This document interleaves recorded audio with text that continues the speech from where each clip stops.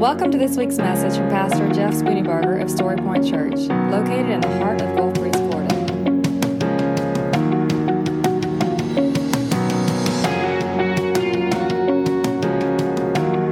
And now, here's Pastor Jeff Spooneybarger with this week's message from Story Point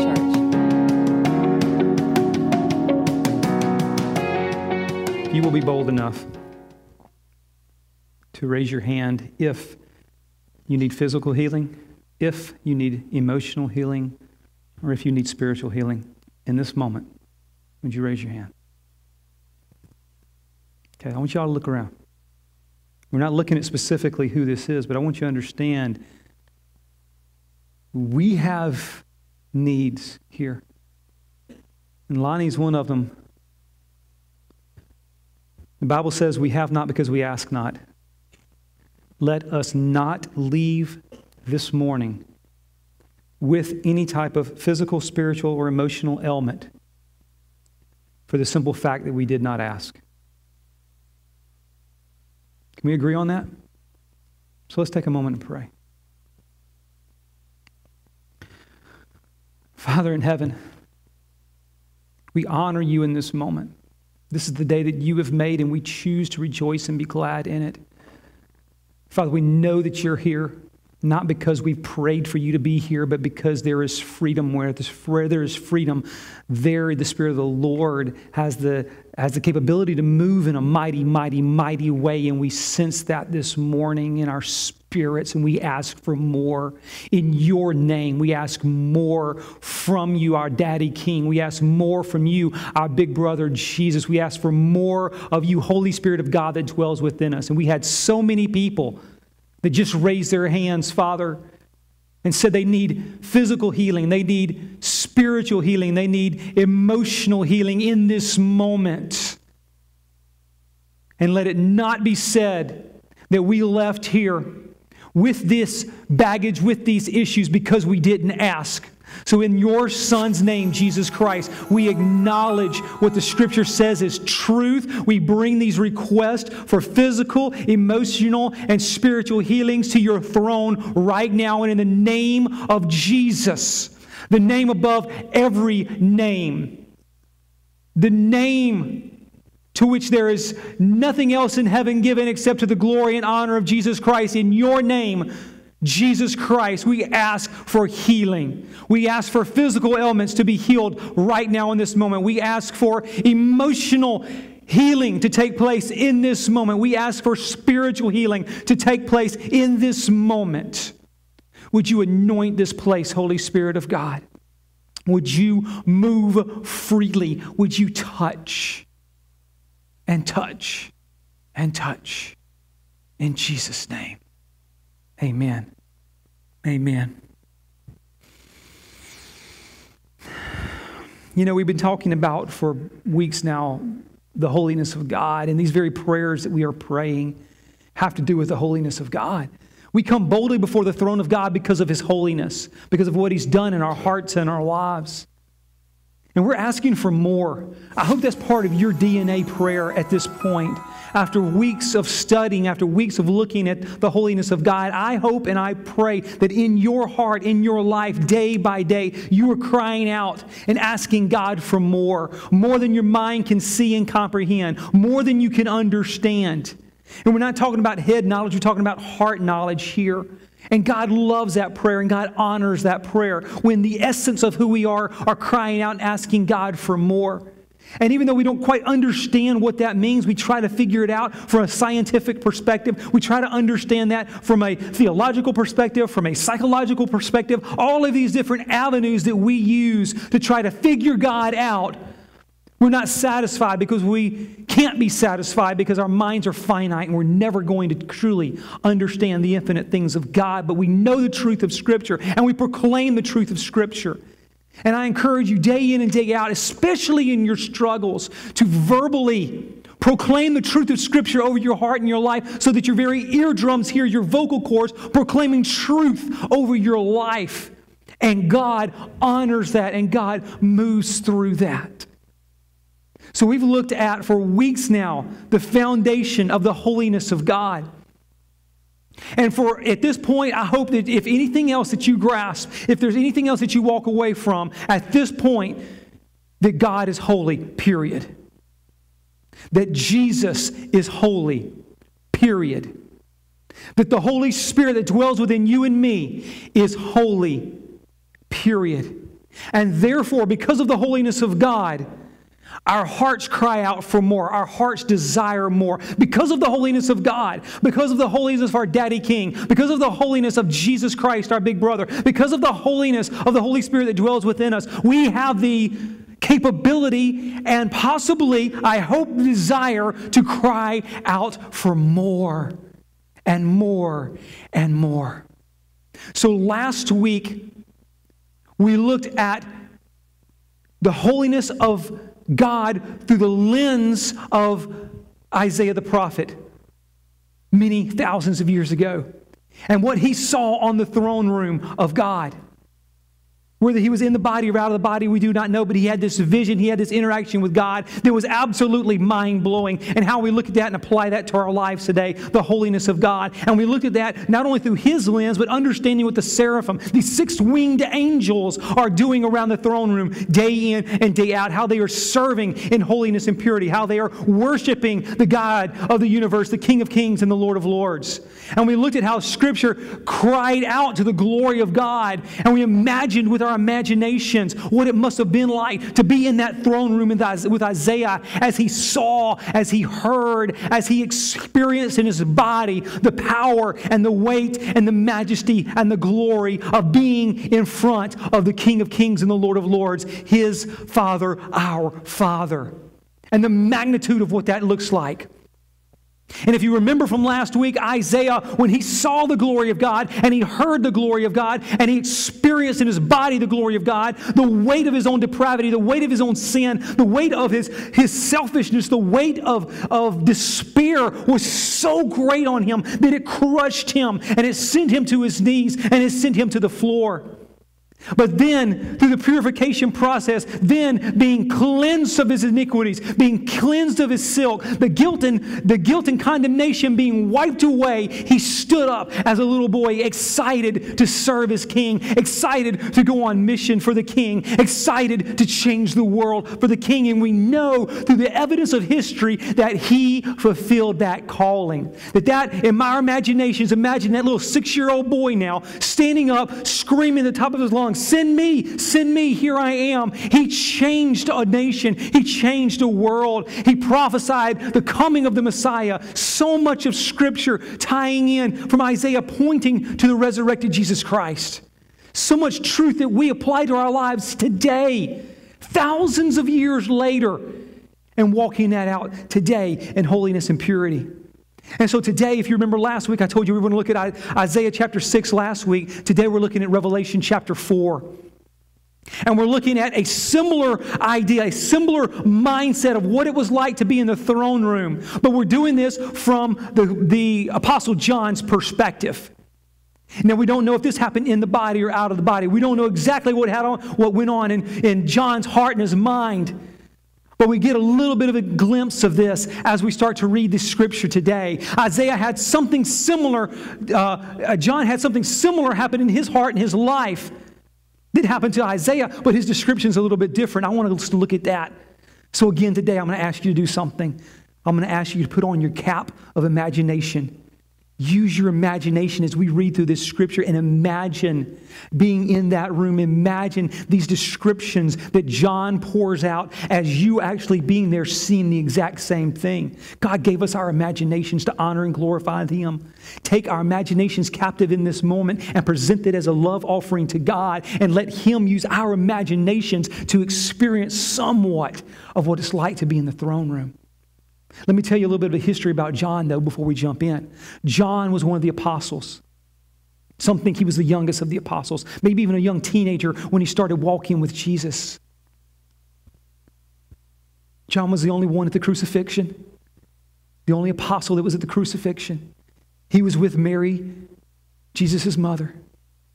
This same John is attributed to be one of the best friends of Jesus on this earth, if not his best friend. Definitely one of three, Peter, James, and John. He walked with Jesus. He talked with Jesus. He lived life with Jesus. Now we look at John and say John was the only one of the apostles who did not die as a martyr for his faith, but I disagree with that statement. He was a martyr. He just died as an old man in captivity. But he still was a martyr for his faith. He died in seclusion. He died after being tortured. He died after all of these horrendous things happened. The only difference in his death is he was not beheaded, and he was not crucified, and he wasn't stabbed or torn apart by lions, as the way some other martyrs died in the early church. He died in seclusion as an old man.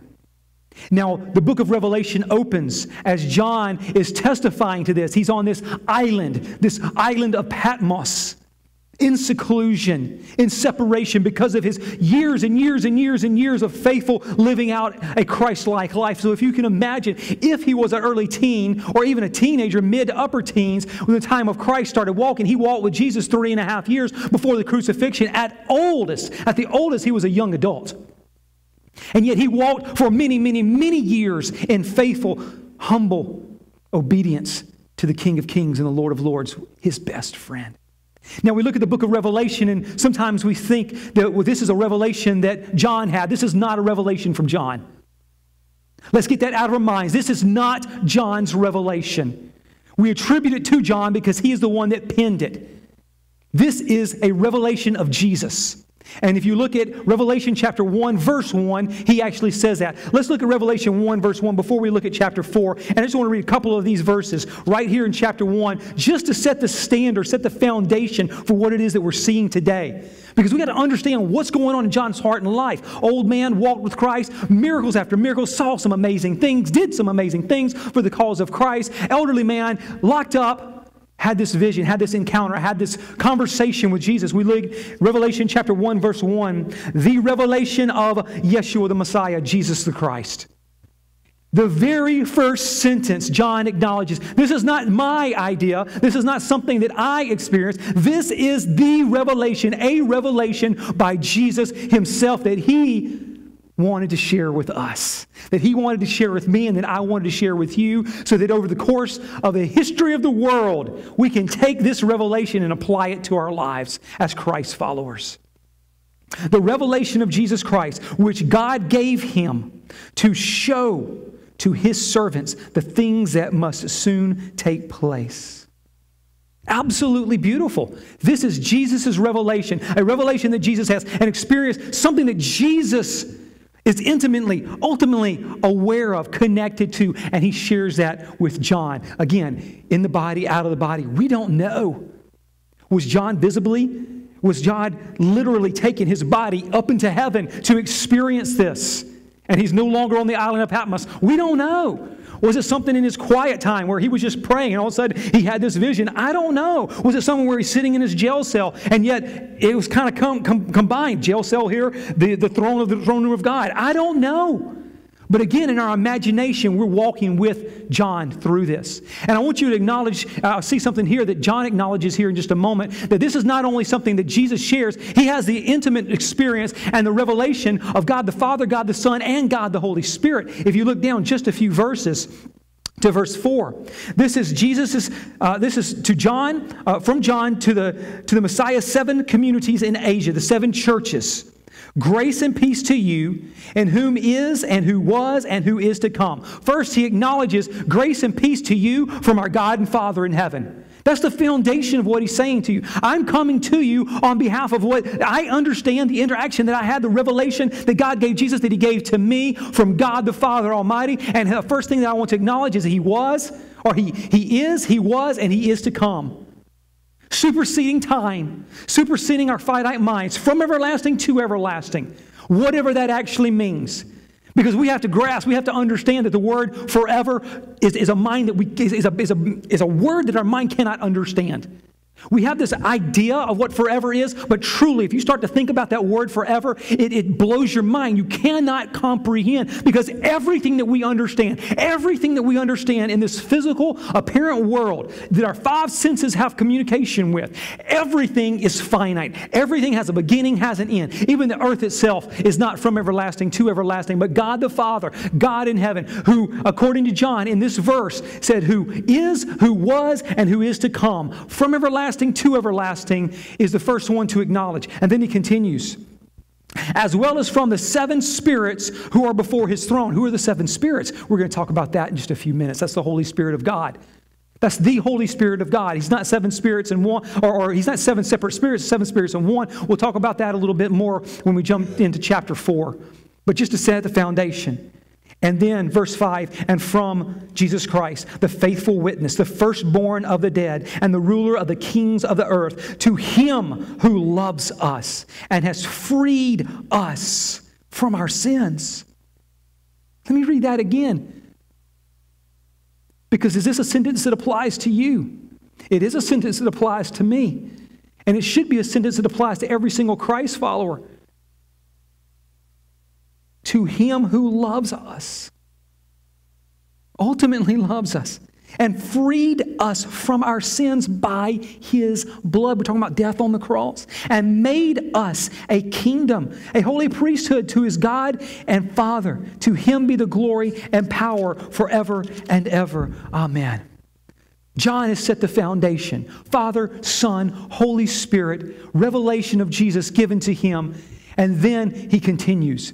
He continues in chapter 1 with this word that he gets from Jesus. And then chapter 2 and chapter 3 are the letters, are the words, are the instructions that he gives through Jesus. Jesus gives to the angels to give to the churches, these 7 churches that are listed in chapter 1. We're not going to jump into that. That's a whole separate topic. But here's what I want you to understand. In those 7 chapters, to the 7 churches, these 7 words, there are words of exaltation and there's words of instruction and correction. There's praises and there's, you need to get this right. There's, you're doing this really well, and this is what you're not really doing well. You need to refocus and rethink about. And so John is experiencing all this. He's listening to the words. He's being shared to him, and he's writing these things down. And then we jump to chapter 4, which is where we're going to camp for this week and next week, because I really want us to grasp what's going on here. The holiness of God through the lens of John as he sees what's happening in the throne room, and how we, because we in our imaginations can see and take part of that, have to walk that out in our own lives every single day. Because the holiness of God is not limited to this room. It's not limited to a Sunday morning. It's not limited to a preaching, a Bible study, a Sunday morning Sunday school class. The holiness of God is not limited to anything. It is a 24/7 calling on our hearts and our lives. We looked at that in week 1, Leviticus 19:2. Be holy because I, the Lord your God, am holy. Be holy because I, Jehovah, your Elohim, am holy. It's a command. It's a command that each of us as Christ followers are giving, a command that we are called. We are given authority to walk out. We're told we must walk that out. So every single day, our heartbeat, our desire must be, not should be, not could be, but must be in my work, in my family relationship, in raising kids, in taking care of my parents. You know, whatever it is that's going on in our hearts and our lives, our day in, day out activity must be based around the foundation that the holiness of God must be supreme in our hearts and our lives. See, the holiness of God is not a foundational aspect of God. It is the foundation. Period. The holiness of God is the foundation for the Christ-like life. Well, I thought that the Christ-like life was based on Jesus and his life on earth. That Jesus came, that he walked for 33 years, lived a sinless, perfect life, that he died on the cross, that he came back to life, that he walked for 40 more days, ascended to the heaven. And based on that, we are Christ followers. Yes, that's absolutely true. But all of that is based on the foundation that God is holy. Jesus came to earth because God the Father is holy. Jesus walked a sinless life because God the Father is holy. Jesus died making atonement, making a sacrifice for our sins because God the Father is holy. Jesus came back to life through the power of the Holy Spirit of God. Why? Because God is holy. Jesus ascended. He sits at the right hand of God, Father Almighty. We see that in Revelation 4 and 5 here in just a little bit. Why? Because God's holy. That is the foundation of everything. If my life does not reflect the holiness of God, then my life does not reflect Jesus. Awkward silence. That's truth. Let's look at verse 1 of chapter 4. Who's on the back computer? Can you throw up the clock up there for me just so I can have that? Chapter 4, verse 1. After these things are him having a conversation with this angel in heaven with Jesus. After these things is when he had this information with this conversation about the 7 churches and the words that were going out to these 7 churches. Okay? After this had taken place is where we see, after these things I looked up, and behold, a door was standing open in heaven. So he was not in the throne room yet. He had some type of interaction in this vision, in the body, out of the body. We do not know whatever was going on. We see that he has this vision. He sees the door of heaven right there, high and lifted up. And he's about to go through, or something incredible is about to happen here, but he's got this vision that's happening right there. The door was open in heaven. So do you remember Isaiah last week? Isaiah, as he walked in to the throne room, he saw the throne room, he saw the door, and the foundations of the door started shaking when the seraphim declared the holiness of God. It wasn't the voices of the seraphim that caused the whole foundation in the room to shake. It was the glory of God. It was the holiness. It was the words of truth that caused the very foundation to shake and move. And so we have John who's walking in. He sees this door standing open in heaven. And the first voice that he heard earlier in chapter 1, which I heard speaking with me like a trumpet. Can you imagine? Now put in our imagination caps. Put in our thinking caps. Using your imagination. Have you ever had a conversation with someone and it sounded like a trumpet? That had to be loud. Could it be deafening? It was so loud he had no issue understanding what was being said. When the voice of God is speaking, sometimes we say, based on Scripture, that it's a still small voice. In this moment, it was not a still small voice. It was like a trumpet. When are trumpets used? Especially in the throne room, when are trumpets used? Trumpets are used to declare, here comes the king, here comes the queen. In that moment, John standing right there, he sees the door. He sees the door and a trumpet resounding in his ear. Here comes the king. Here comes the king. You're about to see the king. A royal, triumphant noise reverberating in his eardrums. So loud that maybe it pierces his ears. I don't know. Can you imagine how loud it must have been? For those of you that are in a marching band or have kids in marching bands, you know how loud those things get. Those trumpets are ear-piercing. Can you imagine someone standing next to you blowing a trumpet in your ear? That's the closest thing that John could describe to the magnitude and to the glory of what he was hearing in that moment. And here is what the trumpet voice said. Come up here and I will show you what must take place after these things, after these letters have been written to these 7 churches. And immediately, snap of a finger, a moment's eye, a blink of an eye, I was with the Spirit in that moment. So suddenly he sees the throne room. He sees the door frame to the throne, but he's not there yet. He's been outside the throne having conversation. He's been outside the throne listening to what Jesus was saying to these 7 churches. He's been outside of the throne room having conversation. He sees the door frame, and then instantly, in the snap of a finger, a blink of an eye, he is inside. How did it happen that fast? I don't know, but that's what he understood. Immediately he was with the Spirit, and behold, a throne was standing in heaven, and one seated on the throne. You remember Isaiah said he went to the throne room and he looked up, and high and exalted, high and lifted up was the throne room of God. John says, I walked in, I was suddenly with the Spirit, and I'm there, I'm in the throne room, and I see one seated on the throne, and he knew instantly who that one. It wasn't lowercase o, it's an uppercase O. I know the one is the King of Kings and Lords of Lords. He recognized him in a moment. He immediately knew who was on the throne. Can you imagine what was going on in his heart in that moment? Can you imagine what was going on in his body? What would be going on in your heart? What would be going on in your mind? What would be going on in your body if in this blink of an eye, a snap of a finger, you were with the Holy Spirit of God in the throne room of our King of Kings and the Lord of Lords? What would that do to us? Would it crush us to our knees? Would we stand up and celebrate? Would we jump for joy? Where would you be in that moment? Let's see what happened to John. In verse 3, and the one who was seated was like jasper and carnelian in appearance. Now I want to stop there for just a second. Depending on what version of the Bible, some versions have it diamonds, some have rubies. Basically what we're looking at here is fine jewelry. You know, you have to understand the finite mind and the limited vocabulary that John had 2,000 years ago. He's doing his very best 2,000 years ago to describe something that's indescribable. Can you imagine what it must have been like to visualize what it was like to walk in the throne room, to see God high and lifted up, and then use our limited vocabulary to describe glory? Glory has no definition that our minds can truly grasp and comprehend. We can look it up at the dictionary, but it does not do justice to the word glory. And can you imagine not only trying to understand the word glory, but to visibly see it and how it rocked him to the core? Now notice what he did not say.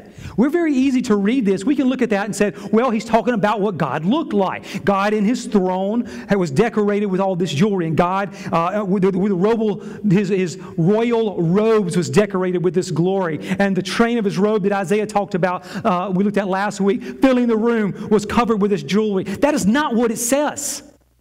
That's not what he says. He doesn't say Jesus, he doesn't say God the Father is adorned in this jewelry. What did he say? And the one, verse 3, and the one who was seated was like jasper and carnelian. He was like rubies and diamonds. He was like fine jewelry in appearance. You have to understand, his words, he could not understand what he was seeing. He could not understand and grasp glory. And the best way he could describe the glory of God was comparing it to the brilliance of what he knew. Fine jewelry. And quite honestly, can we think of anything finer than fine jewelry to describe if that was us in this moment? Whatever the biggest, most beautiful rocks are, the glimmer, the glare, the brilliance that we see in jewelry. And he says that's what God was like. I can't even understand that. God was like fine jewelry. His glory, the radiance of who he was, radiated. It wasn't like looking at you and me. It wasn't like looking at flesh and blood. He saw something that the best he could describe it was radiating jewelry. It was glimmering and shining and beautiful, mind-blowing. And then he continues and he says, and a rainbow around the throne like an emerald in appearance. The most beautiful things he had ever seen, fine jewelry and rainbows. Can you think of anything more beautiful than fine jewelry and rainbows in all of creation?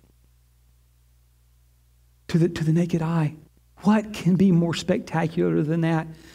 So with his limited experience, he compared the rainbow to what he saw around the throne of God. And what did that look like? Was the throne there, and was it a big circular rainbow? Or was the whole area just multicolored? I mean, what did that actually look like? Can you imagine? Emerald green, glowing, permeating everywhere. The very essence of him. Beautiful, beyond description. And verse 4, around the throne were 24 thrones, and seated on the thrones were 24 elders dressed in white clothes with golden crowns on their heads. Can you imagine that? So you got this one throne where the King of Kings and the Lord of Lords is actually sitting, and yet we visualize 24 other thrones. So somehow in this picture, you've got God the Father on the throne, radiating glory, radiating beauty beyond description, rainbows of color permeating away around him, and then somehow around him are 24 thrones. Are the thrones circular, or are they kind of set up like this, where it's kind of shaped in three different columns? Is it a semicircle? What does it look like to these 24 thrones? Are they in one circle around? Are they layered? What does that that actually look like? I don't know. But he's got 24 smaller thrones in comparison to the larger throne. And then he looks at the people sitting on the thrones, and they're dressed in holiness and purity. That's what the white represents. Holiness and purity. The 24 elders, whoever they may be, dressed in holiness and purity in that moment. And on them are crowns, golden crowns. Golden crowns. Now imagine for a moment the weight of that crown on your head. Do you know that you have crowns on your heads? In the physical, we can't see them, but in the spiritual, they're there. How do we know that? How do we justify that? Because the Bible says that when we say yes to Jesus, we become adopted into the family of God. And as we visually in our minds go to the throne room, we're all there. And we're all dressed in white. And we all have these golden crowns on our heads. And these thrones that he's describing may not be for us, but as princes and princesses in the kingdom of God, you are royalty and you're wearing the crown because you're adopted into the family. That is truth, regardless of your circumstances. That is truth, regardless of what our culture tells us. That is truth, regardless of what our world teaches us. That is truth, regardless of how you feel. If you are a Christ follower, if you have said yes to Jesus, you have been given the gift of the Holy Spirit of God. And through that, you have been adopted into the family of God. And you are a prince or a princess of the Most High God. We are there together in the throne room, in our imagination. We are there worshiping the King of Kings and the Lord of Lords. And these 24 elders dressed in white clothes and golden crowns on their heads. And then verse 5, and out of the throne comes flashes of lightning and rumblings and clashes of thunder. Again, imagine that for a moment. Imagine that for a moment. We saw last week as we looked at Isaiah some of the visualization that he saw, where his eyes were touched, his eardrums were touched, and then when the truth of the holiness of God was spoken, those very words, the foundation shook. The foundation of heaven shook, not because of voices, because of truth. And here we see something very similar, but a little bit different happening in John's life. John says that in that moment, as I was looking up to the throne and I was visualizing the throne where the king was sitting, the very throne itself radiated lightning and rumblings and peals of thunder. The very throne itself, imagine that for a moment. How on earth can his visual sockets take in all of this? The glory of God, the radiating glory, the colors that are there. What does lightning do to our optic nerves? Well, if it's far off, it's really cool. Man, that was lightning. What happens if lightning were to pop in this room right here, right now? It would blind every single one of us. It would blind us. The enormity, the electricity, the brilliance, the brightness of it. And the throne itself is displaying lightning, is blinding him. His optic nerves, he can't take it. He sees flashes of lightning, the radiating glory of God. This light is so brilliant, the only thing he can compare it to is lightning and rumblings. What happens in your body when your stomach starts to rumble? Your whole body starts to quake, doesn't it? In that moment, his body felt the reverberating intensity coming from the throne itself. He saw it with his eyes, the brilliance of the light. He felt it, the rumblings in his body, as if it was something pushing out and affecting him. And then he heard it in his ears, the crashing, the peals, the amount of thunder that's going on there.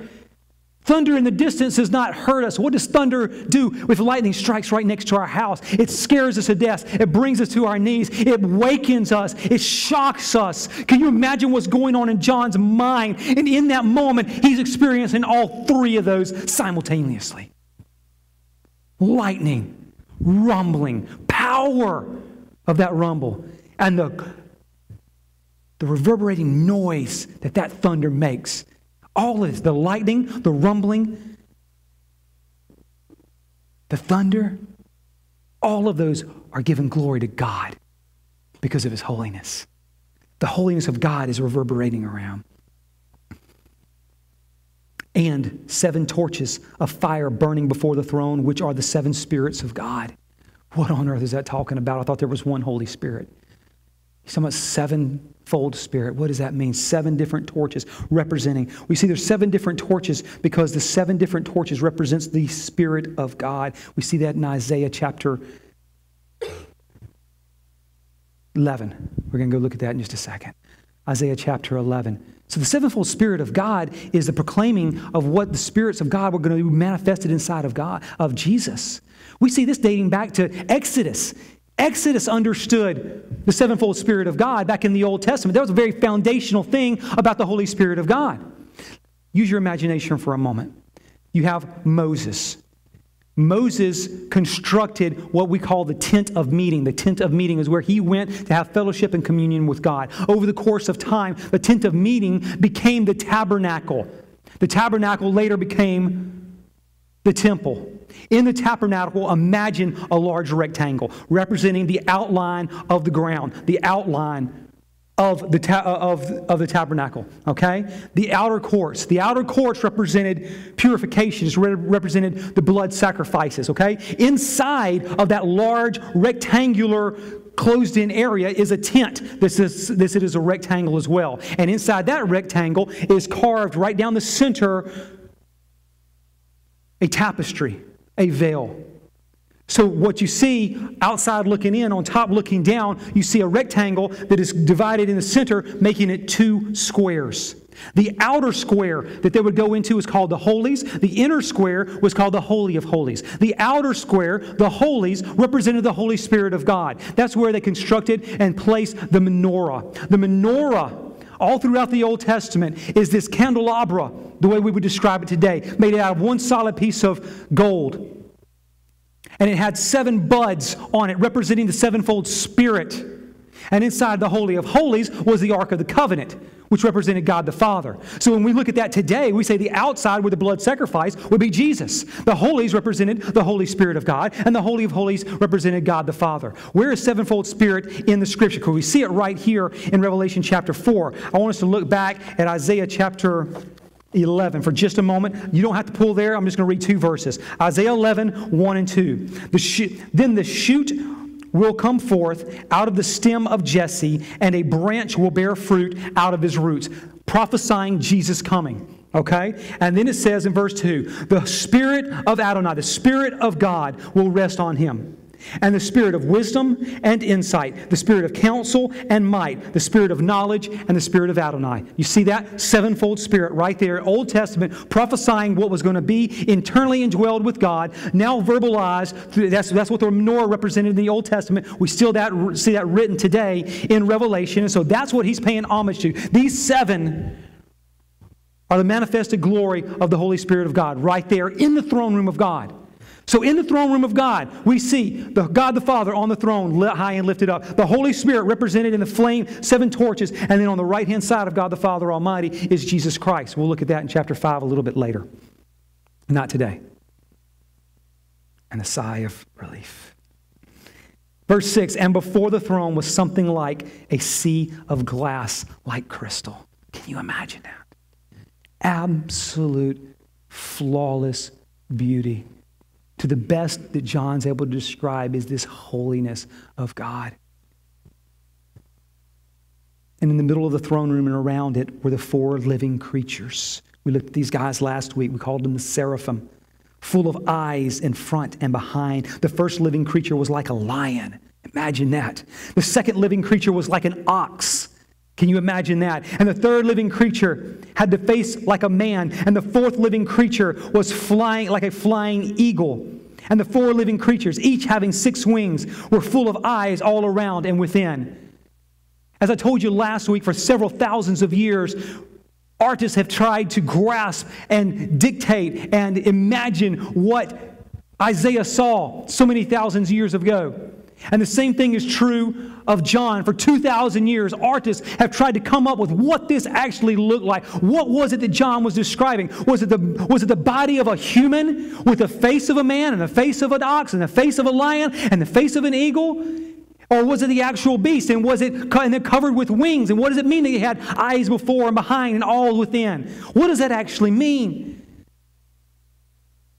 The description is beyond comprehension. We know that these holy beings in the Holy of Holies in the throne room are giving praise and glory to God 24/7. And here's what they're saying. They do not rest day or night, into verse 8. And they're crying out, holy, holy, holy, Adonai Elohim Zavaot, the Lord God of hosts, who was and who is to come. And this is where we're going to stop today, but I got to dig in here for just a moment. So you've got these seraphim in heaven, beyond description. Their detail that John gives is so much more descriptive than what Isaiah had given. So much more for our minds to grasp and understand and comprehend that we can't quite do it. But we acknowledge that nonstop, day and night, it says in Scripture, they're crying out from the very essence of who they are. They're chanting, they're reverberating, they're speaking this, they're singing this nonstop. Holy, holy, holy. And one of the Messianic Jewish translations, it says that possibly this is actually uttered 9 times instead of 3 times before they continue. Holy, holy, holy, holy, holy, holy, holy, holy, holy is Adonai Elohim Zavaot, the Lord God of hosts, the Lord God of angel armies. I love the complete Jewish Messianic version of this. It says, God of the heavenly armies. Absolutely beautiful. God of the heavenly armies. And so we look at God as our Daddy King. We look at Him high and lifted up, and He's got a great big smile, and He's got that throne, and He's got that head full of hair, and that big crown going on. Train of His robe fills the temple. I want you to look at Him also as might and power, because He is Adonai, Elohim, Zavaot, the God, the Lord God of angel armies, of the heavenly armies, of the heavenly host. Think about the power that represents. Think about how He is adorned as the general, as the king, as the one who's in charge, who has all power and all authority. That is Him in that moment. Both Isaiah and John acknowledge that same name. John adds one word. He adds Elohim. So Isaiah said, Adonai Zavaot, the Lord of the angel armies, the Lord of the heavens of armies. John adds Elohim, the Lord God of angel armies. And then they cry out something beautiful. Holy, holy, holy is Adonai Elohim Zavaot, who was and is to come. Do you notice the difference between that and how Isaiah cried out? Isaiah cried out, all of the earth declares His glory. So Isaiah, years before John, in his vision of the throne, in the body, out of the body, we do not know. In his interaction in the throne, he acknowledged, holy, holy, holy, the very foundation of our Christian walk. Holy, holy, holy is the Lord God Almighty. And then he says, all of the earth declares His glory.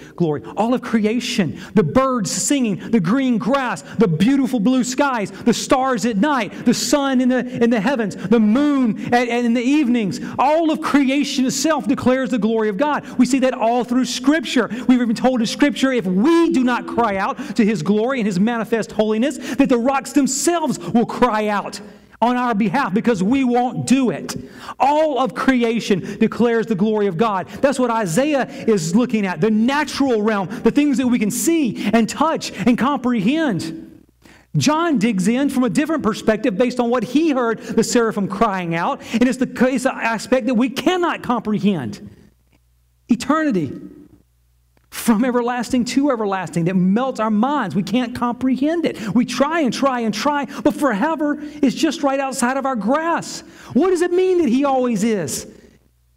He always has been and always will be. That's easy to say. We're in church. We're supposed to say stuff like that. How does that sink into the essence of who you are? How do we walk that out day in, day out? He's from everlasting to everlasting, had no end, had no beginning. Wow. And they're crying out truth nonstop, 24/7 in the way that we understand time. The holiness of God is being declared over and over and over. And that's where we're going to stop today. But read ahead to the rest of 4 and 5, and we're going to jump into that next week because, guys, here's why we're doing this again. I want you to understand the reason that we're doing this is so vital. You may ask, how long are we going to continue talking about holiness? Forever. Anytime that you hear me up here in conversation, in youth ministry, wherever, this is beyond foundational, as I said. This is the foundation. Everything else in our Christian walk, in our Christian life, is based on the holiness of God. God is holy. Whether or not my physical, emotional, and spiritual healing took place today or did not take place today. He's still holy. In faith, we believe. In faith, we ask. In faith, we get on our knees and we cry out and we beg and we ask for more. And we look at these different attributes of God, the God that heals, the God that knows, the God that's all sufficient, the God of angel armies, and we look at His power and we look at His love. We look at Him as Daddy. We look at Him as our Father. We look at Him as the King. And all of that is truth. The foundation is He is holy. You want to know why we've not spent weeks on weeks on weeks talking about how we live that out? Because I don't think we've grasped the foundation that He's holy. So how on earth are we supposed to walk this out if I don't even realize and grasp His holiness? It's like trying to ace a test that I've not studied for, that I have no acknowledgement about. I have no history. I've got no training. The holiness of God is foundational for all aspects of our lives, not just church. There's no difference between secular and sacred. That's something we've made up. Quite honestly, it's probably something the devil made up. There's no difference between secular and sacred. We create that. We categorize that. This is of God. This is not of God. This is sacred and holy. This is just the way that I live my life. This is something else. This is church life and this is work life. There is no separation. It's all holiness or it's all sin. That's the only two options. My heart's desire is to walk into holiness and purity. My heart's cry is clean hands, pure heart, and a resolute spirit. But I have to ask that and have to study and I have to process and I have to meditate through a lens of holiness. That God is holy. And because of His holiness, His glory shines. Because of His holiness, His love pours out. Because of His holiness, Jesus walked in obedience. Because of His holiness, we are given the gift of a Holy Spirit. And it's all because of His holiness. And I will never be able to fully grasp it and understand it. But my heart's desire is to live out Leviticus 19:2 and be holy because the Lord my God is holy. As a heart's cry, desire, I intentionally walk in that. I intentionally ask for that. I intentionally desire that. But that's my choice. That's not my wife's choice. That's not my children's choice. That's my choice for me. I cannot choose it for them. I cannot choose it for you. That's the bad part about free will. He gives it as a choice. And He wants us to. He wants us to say yes. He wants us to beg for more. But as I tell the teenagers all the time, God loves us so much, He will honor us not asking. And will honor that request of not giving because we did not ask. If the Scripture is true, and I believe that it is, where it says you have not because you ask not, that applies to healings, that applies to more of God, that applies to gifts of the Holy Spirit, that applies to healing of marriages, that applies to asking for more to be able to impact the world for Him. He wants to give it to us. We simply have to cry out and ask for more. So what is the more that you're seeking today? What is the more as we sing that you want to ask God for? What is the more that you desire? And ask. And if it doesn't happen today, then ask again. And if it doesn't happen tomorrow, ask again. And if it doesn't happen the day after that, don't stop asking. If our heart is in tune with Him, if our heart is in tune with holiness, don't give up. Don't give up. believe that after 2 or 3 times, if we pray, God doesn't answer it, it's just not His will. The problem is you can't defend that biblically. And if I can't defend it biblically, then maybe I need to change my thinking on some things. We're going to sing. I don't know where you are in your heart and your life. The holiness of God is foundational. If you don't grasp the holiness of God, ask Him to help you grasp the holiness. If your heart cry is for more, define that more and ask for it. And let's walk intentionally in holiness. Let's choose to walk in purity, right standing with God. And when we make a mistake, cry out, God, I made a mistake. Help me not to make it again. And fill me this day